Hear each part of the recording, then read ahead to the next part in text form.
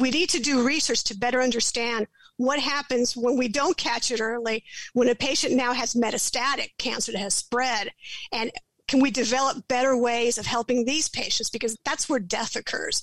Death in breast cancer is linked to that cancer spreading. So understanding that process is essential for research.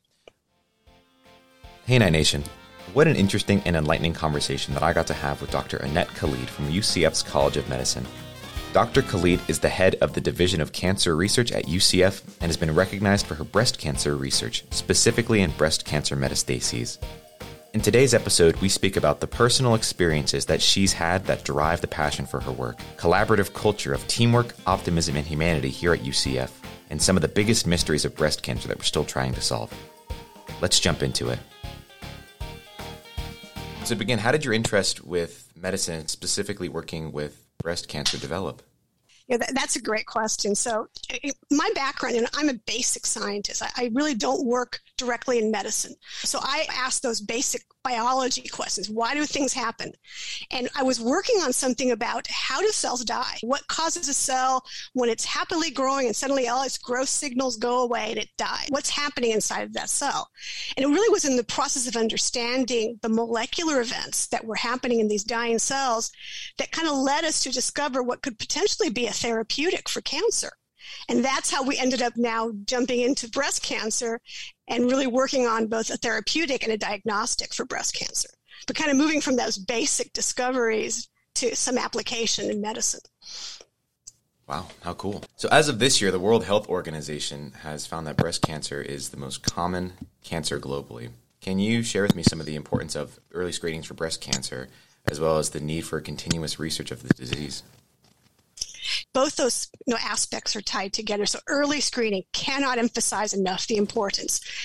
Any cancer, especially breast cancer, if you find it early, when it's still inside the breast, it's still localized to one place in the breast, it's much easier to treat. You can remove it surgically. You can treat it very well.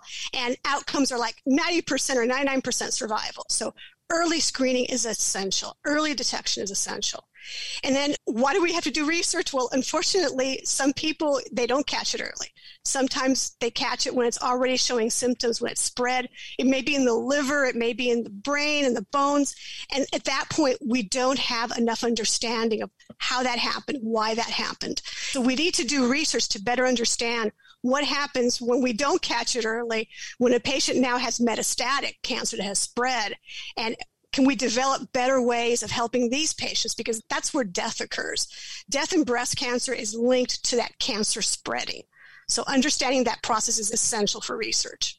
Are there things you can notice within somebody that maybe they should say to themselves, I should get checked because I'm having this symptom, or I'm feeling this sort of lump, or I'm just feeling off? Cancer is hidden. Cancer is your own body.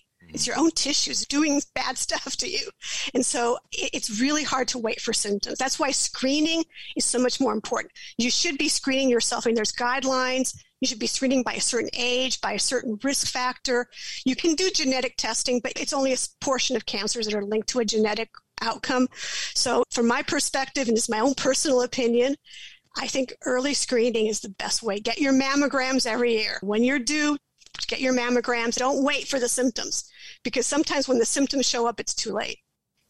That's good to be proactive instead of being forced to be reactive, sort of getting ahead of the curve. Exactly. From what you're saying, it sounds as though a lot of people are forced to enter that reactive phase due to maybe outside circumstances that prevented them from being proactive on the situation.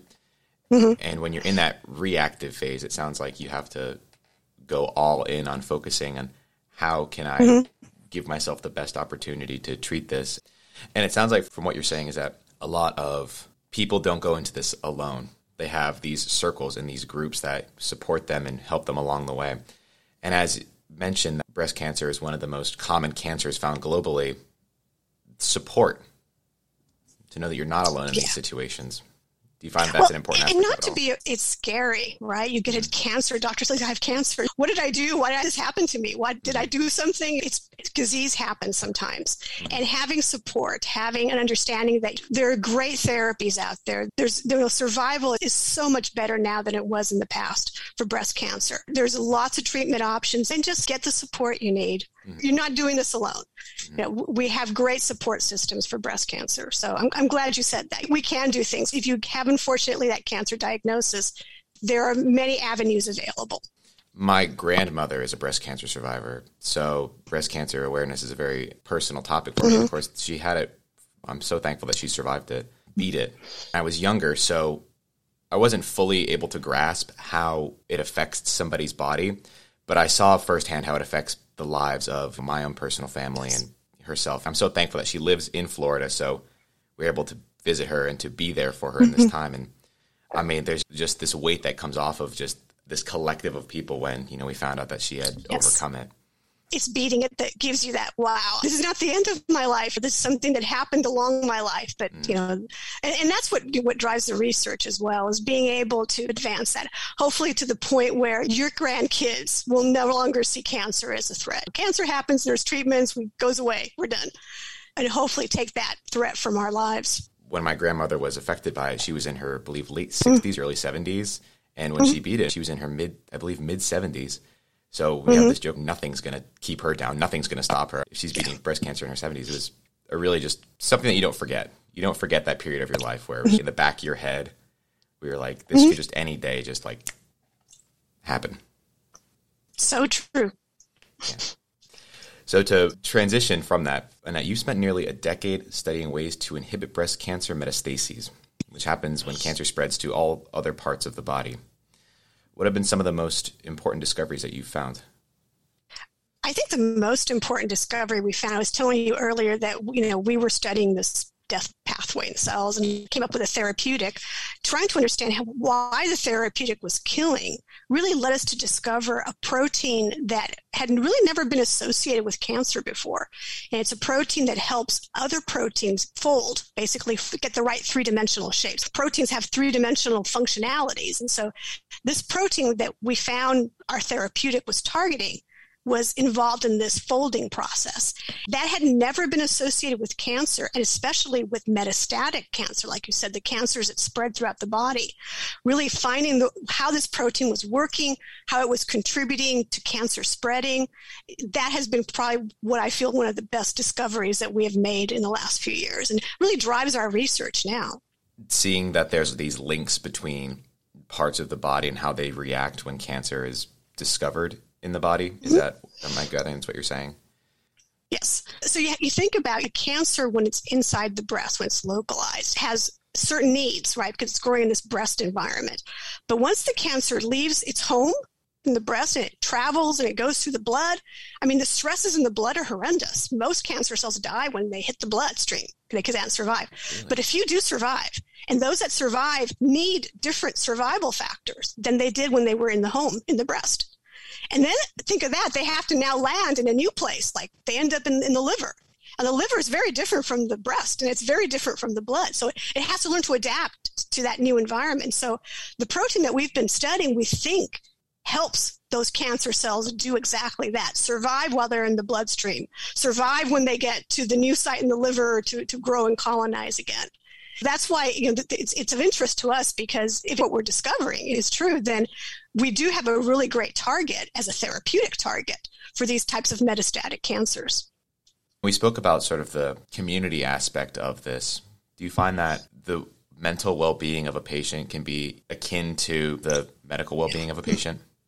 Oh, that is so true. I think just having hope. And I think that's part of, I really enjoy interacting and talking like I'm today with you, talking to anybody who's interested in what we do, because I think it gives people hope to know that my laboratory and all the other people in the cancer division, we're all working hard on trying to find cures for cancer, that we have their back. We're doing this because we want to be able to give them hope, that maybe we can't cure cancer today, but we're working hard to find new discoveries that will lead to new treatments for cancer in the future.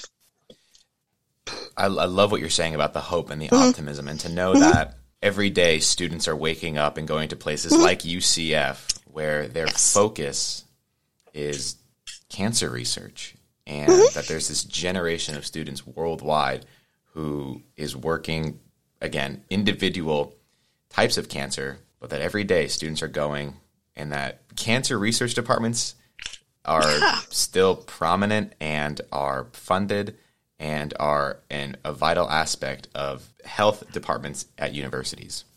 I love that you said that because that's so true. Sometimes you forget because you're taking classes and you've got deadlines and you've got to write your papers and your dissertation or whatever. But at the end of the day, what you're doing is bringing hope to people, is doing research that's going to lead to new advances that one day, it may take 5 years, it may take 10 years, 20 years, who knows how much it takes. But that someday you can say, I was part of that, or I was there when that happened. I was contributing to that process. What's so nice, and this goes to most all forms of medicine, is that a lot of these kids are doing it between the ages of 18 to doctors, maybe mid to late 20s. Oh, early 20s, yeah. They have their whole lives to work to develop all these various research and treatments, and it's so cool. And to repeat what you said, hope, optimism. On top of all your own research and your duties as a tenured professor, you're also the head of the Division of Cancer Research here at UCF. What's it like to oversee such an important division? Oh, that's a lot to say in one sentence. I really enjoy working with people and being part of helping to lead that cancer division. There's about, I want to say 11 or 12 researchers that kind of fall under that division.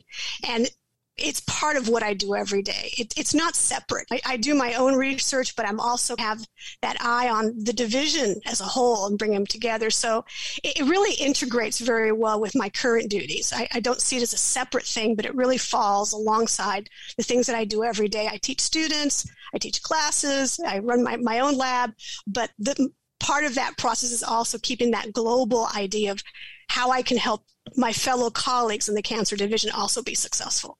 And so it's all aligned together. That you have to manage and understand what's going on with everybody outside of yourself, but then also focusing on your own work. I can imagine that's a lot to juggle at sometimes. Well, like I said, it happens in parallel. We're very collaborative. And so, as I said, it's not really more work for me. It just aligns with the work that I currently do. So the successes in my lab extend to the division, and the division successes feed back into mine.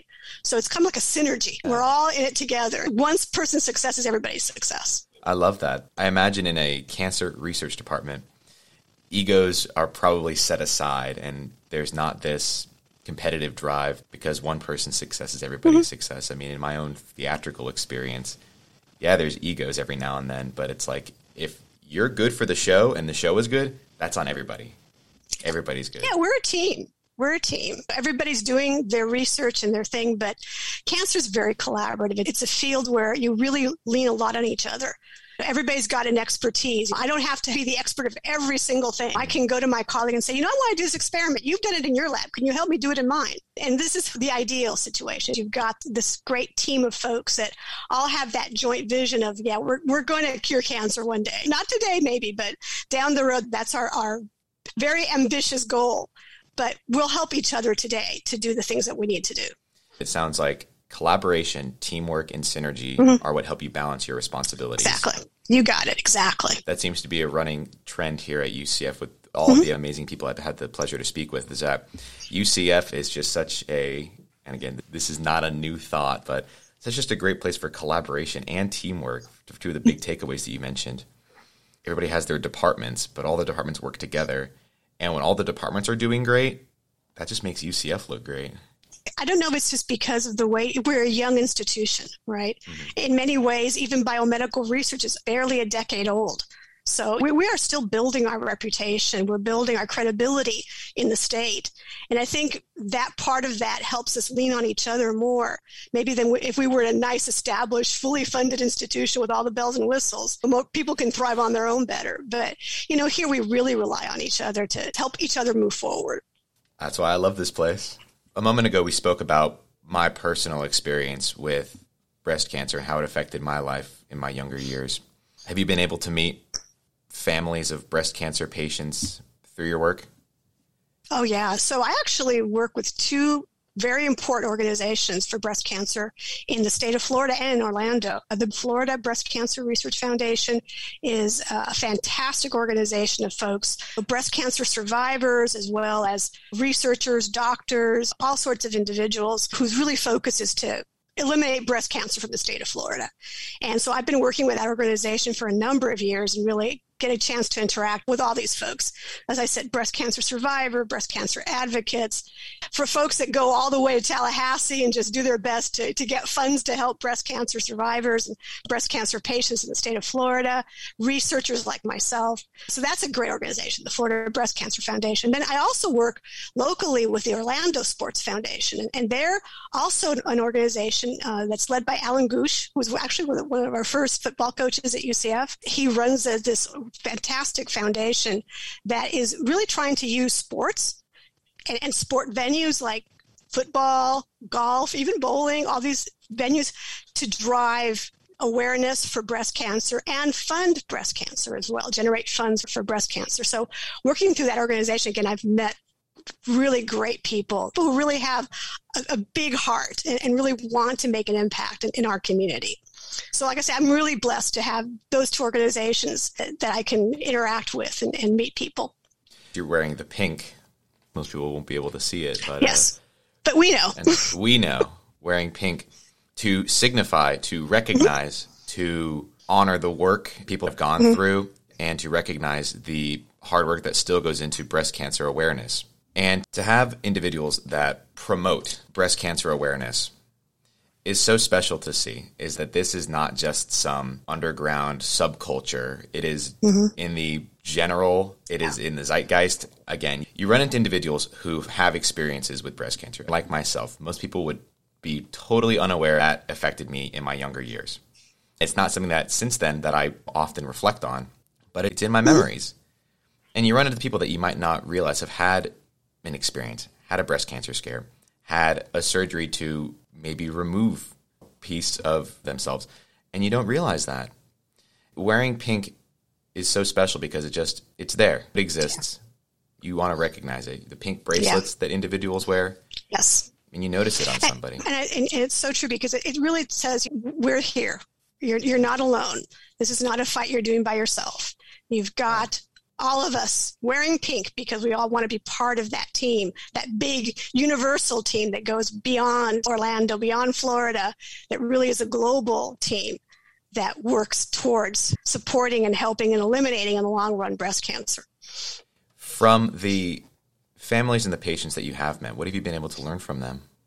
Well, a lot of how they cope. I remember sitting at a luncheon one day and talking to a lady who had breast cancer. She's a survivor, and she's taking treatments for decades that give her hot flashes. Now, you're young. You're a man. You don't know how hot flashes affect women. But I'm going through that, and I can tell you it's miserable.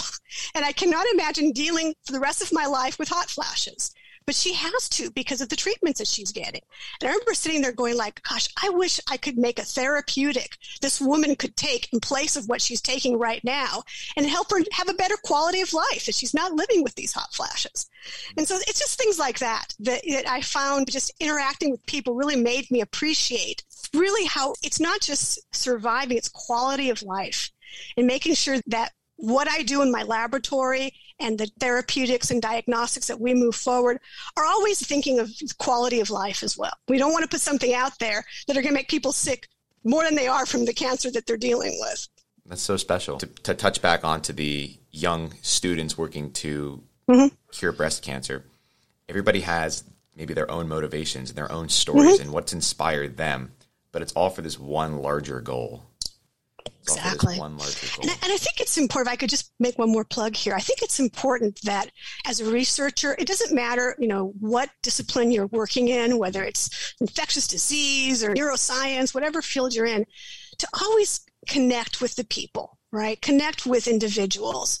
That if you're working in disease, Alzheimer's, connect with those. If you're working with infectious disease, connect with people, HIV, because that connection really brings your research home. It really helps you focus your research on things that are going to impact people, not just something that's your own, like you said, ego, right? It's something that you're doing to drive something that's going to help the community. So I really love, not just for myself, but also have my students connect with breast cancer survivors for that reason. Humanity, that the individual in that room is not patient number 52. They are John Doe from Longwood, Florida. Exactly. I have a personal experience with what you're saying. My involvement at UCF, I'm with an organization called Playback UCF.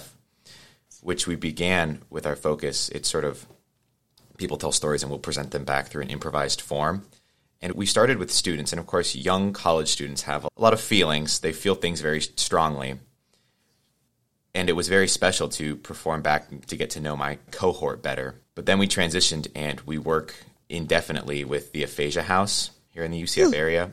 And really the one-on-one experience of people who live life with aphasia, it touches you in a way that like you don't expect going in. You might have an idea, but once you've experienced it firsthand, you don't forget that. Yeah. And I think it helps put perspective to things. It really helps you say, okay, maybe what I was thinking wasn't so bad. My own little problems and my own little worries, I can give perspective to them. It does. It's sort of a humbling, but not in a humbling like, oh man, now I feel bad. A humbling like, wow, I get to wake up every day and not worry about these sort of things. And then value when these individuals are waking up every day and they're doing their lives and their things and really the strengths that they have. I always admire that tremendously. Seriously. To go back to another point, we have hope, the students have hope, but the individuals who are living with this day to day, their hope is what I want to believe. Their hope is what inspires the hope of the younger generations to continue to work. Because when they get afflicted by it, they don't sit down and say, well, let me count down the clock. It's, no, I know that somebody's working for me. There's somebody out there who has me on their mind.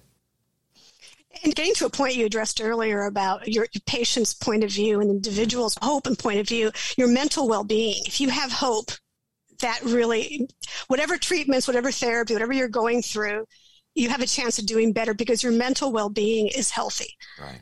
And so that's why it's so critical not just to have the treatments and then whatever you're supposed to do, your doctor tells you is critical to do, but also along the same lines, you have the hope, you have the mental well-being, because those two together, the treatments and the mental well-being, is what's going to lead to ultimately a treatment outcome, a success. I love it. Do you have any other experiences or stories that keep yourself inspired? Oh, there's so many of them. I have to pick and choose. Any highlights? It's really just that being a survivor and then not knowing if a cancer is going to come back. I mean, that's the other big thing is somebody tells me, I had breast cancer 20 years ago and then it came back and now it's metastatic. And now I have 5 years of survival is really bad at this point, 20% or something. So just talking to patients who have metastatic cancer and just the way that they know they have almost a death sentence on their heads, and yet they still have the hope, still have that enthusiasm. I'm going to be here for my grandkids. I'm going to be here for my daughter's wedding. But so many of those stories really inspire me and say what we do every day, what we wake up in the morning, go to the lab, go to work, go to school, whatever we're doing, thinking of those people is really what drives a lot of that for me. Humanity, the one common that we all have. We're all humans. Yeah. When you're faced with a crisis like that, humanity is even stronger. It comes out more. So I want to move on to this next question. What are some of the biggest mysteries of breast cancer that we're still trying to solve? Why it comes back. So I was telling you this recurrence. Why after you've had treatment and the cancer was removed and you got all the therapy and you were given a clean bill of health, and then whammo, 5, 10, 20 years later, it comes back. We really do not know why. What changed? And a lot of times when it comes back, the treatments that worked the first time don't work anymore. So it really is a real challenge for physicians to know what to do for these patients. So that's one. And then the other one is the last few years, immunotherapy, that's basically taking your body's immune system and turning it on so it can kill cancer cells, has really been an exciting new research and therapeutic direction and great successes for patients. But it doesn't work for all patients. In fact, it works for maybe under 30% of patients. When it does work, it's amazing. It's a cure. But why doesn't it work for everybody? That's the other big question. Why can't we get this immunotherapy that has been so successful in this group of patients to work for everybody else? How can a doctor know, do I give my patient immunotherapy or not? Those are kind of the two big things for me is that why does it come back? And then how do we figure out to give the patients their best treatments? Those are both two things that are, what a wild thing to think about. So what advice would you give to somebody who wants to do what you do? Oh, you have to have a passion for it. Doing research is not something that you can just open the door and do. I think you really have to have a passion and a love for discovery and have a thick skin that you can put up with disappointment and struggle and the negative parts of it, but always have that passion for discovery and know that those moments when you have that aha, whoa, we just discovered something really cool, to be able to live for those moments and enjoy them. So like I say, it's a vocation almost to do research. You got to pack your patience. Yes, endurance, lots of things that go with it. And surprisingly, optimism. I think you also have to have an optimistic mind frame, because if you're pessimistic and you look always at the hole and not the donut, you're going to struggle. I think having a little bit of optimism is always good. Yeah, I believe that translates to most everything that people do. Is there a profession you can have where you can just be a pessimist? Maybe like a critic. Yeah, you can be a critic. I think there's some professions that work well with that, but I would say definitely in ours, because we have so much pessimism and there's so much negativity sometimes associated with doing medical research, that I think every little bit of optimism you can bring to it is important. Totally. So what's one thing that you're still hoping to do here at UCF, and then on a personal level? Actually, those two things are tied together. So we're building a new cancer center, and this has been something that's been in the works for now going on 3 years. Mm-hmm. I'm hoping to be able to be part of the process that we build our cancer center and really make it a place that's not only a place for students, a place for professors like myself to do research, a place for patients to come and get cutting-edge therapies, really a place where all that's integrated, where we really have a flow of knowledge from all these levels of students to professors to patients to doctors to everybody involved in treating a cancer patient. So really, it's ambitious, but I do see hope one day that we can be sitting here maybe 10 years down the road and saying, yeah, that Lake Nona Cancer Center, that's one of the top 10 cancer centers in the country for everybody to come to. I'm looking forward to it. Yep. I love the sound of a place where just knowledge, healing, growth is all just wrapped into one, based out of here in Central Florida. And has that unique University of Central Florida culture. Right, we were talking about earlier, that collaborative culture that infuses our cancer center. True that. I think everything we spoke about today can be found at UCF, the collaboration, the teamwork, the optimism, the growth for the future, the humanity. It's all here at UCF. So now I want to say thank you so much for speaking with me today. I loved our conversation. Thank you for letting me speak about my own personal experiences and for sharing your own experiences. It's been such a pleasure to get to learn more about something that I'm aware of, I have memories of, but to dive a little deeper into it, to get a better understanding of it. So it's been a pleasure to get to speak with you, and thank you for coming on. Well, thank you for asking me. I really enjoyed it. And I'm so happy to hear about your grandmother, too. Is she still here? I'm certain she'll love this episode. Wish her well for me. I certainly shall. Thank you. Okay, thank you. Take care. Well, thanks again for listening. Be sure to stream and download on whatever platform you use to listen to podcasts. I hope you're enjoying learning how Knights are making a positive impact in our community, our nation, and the world. And hey, if you're doing something cool, whether that's at UCF or somewhere you took UCF that we should know about, send us an email at socialmedia@ucf.edu, and maybe we'll see you on an episode in the future. Go Knights and charge on.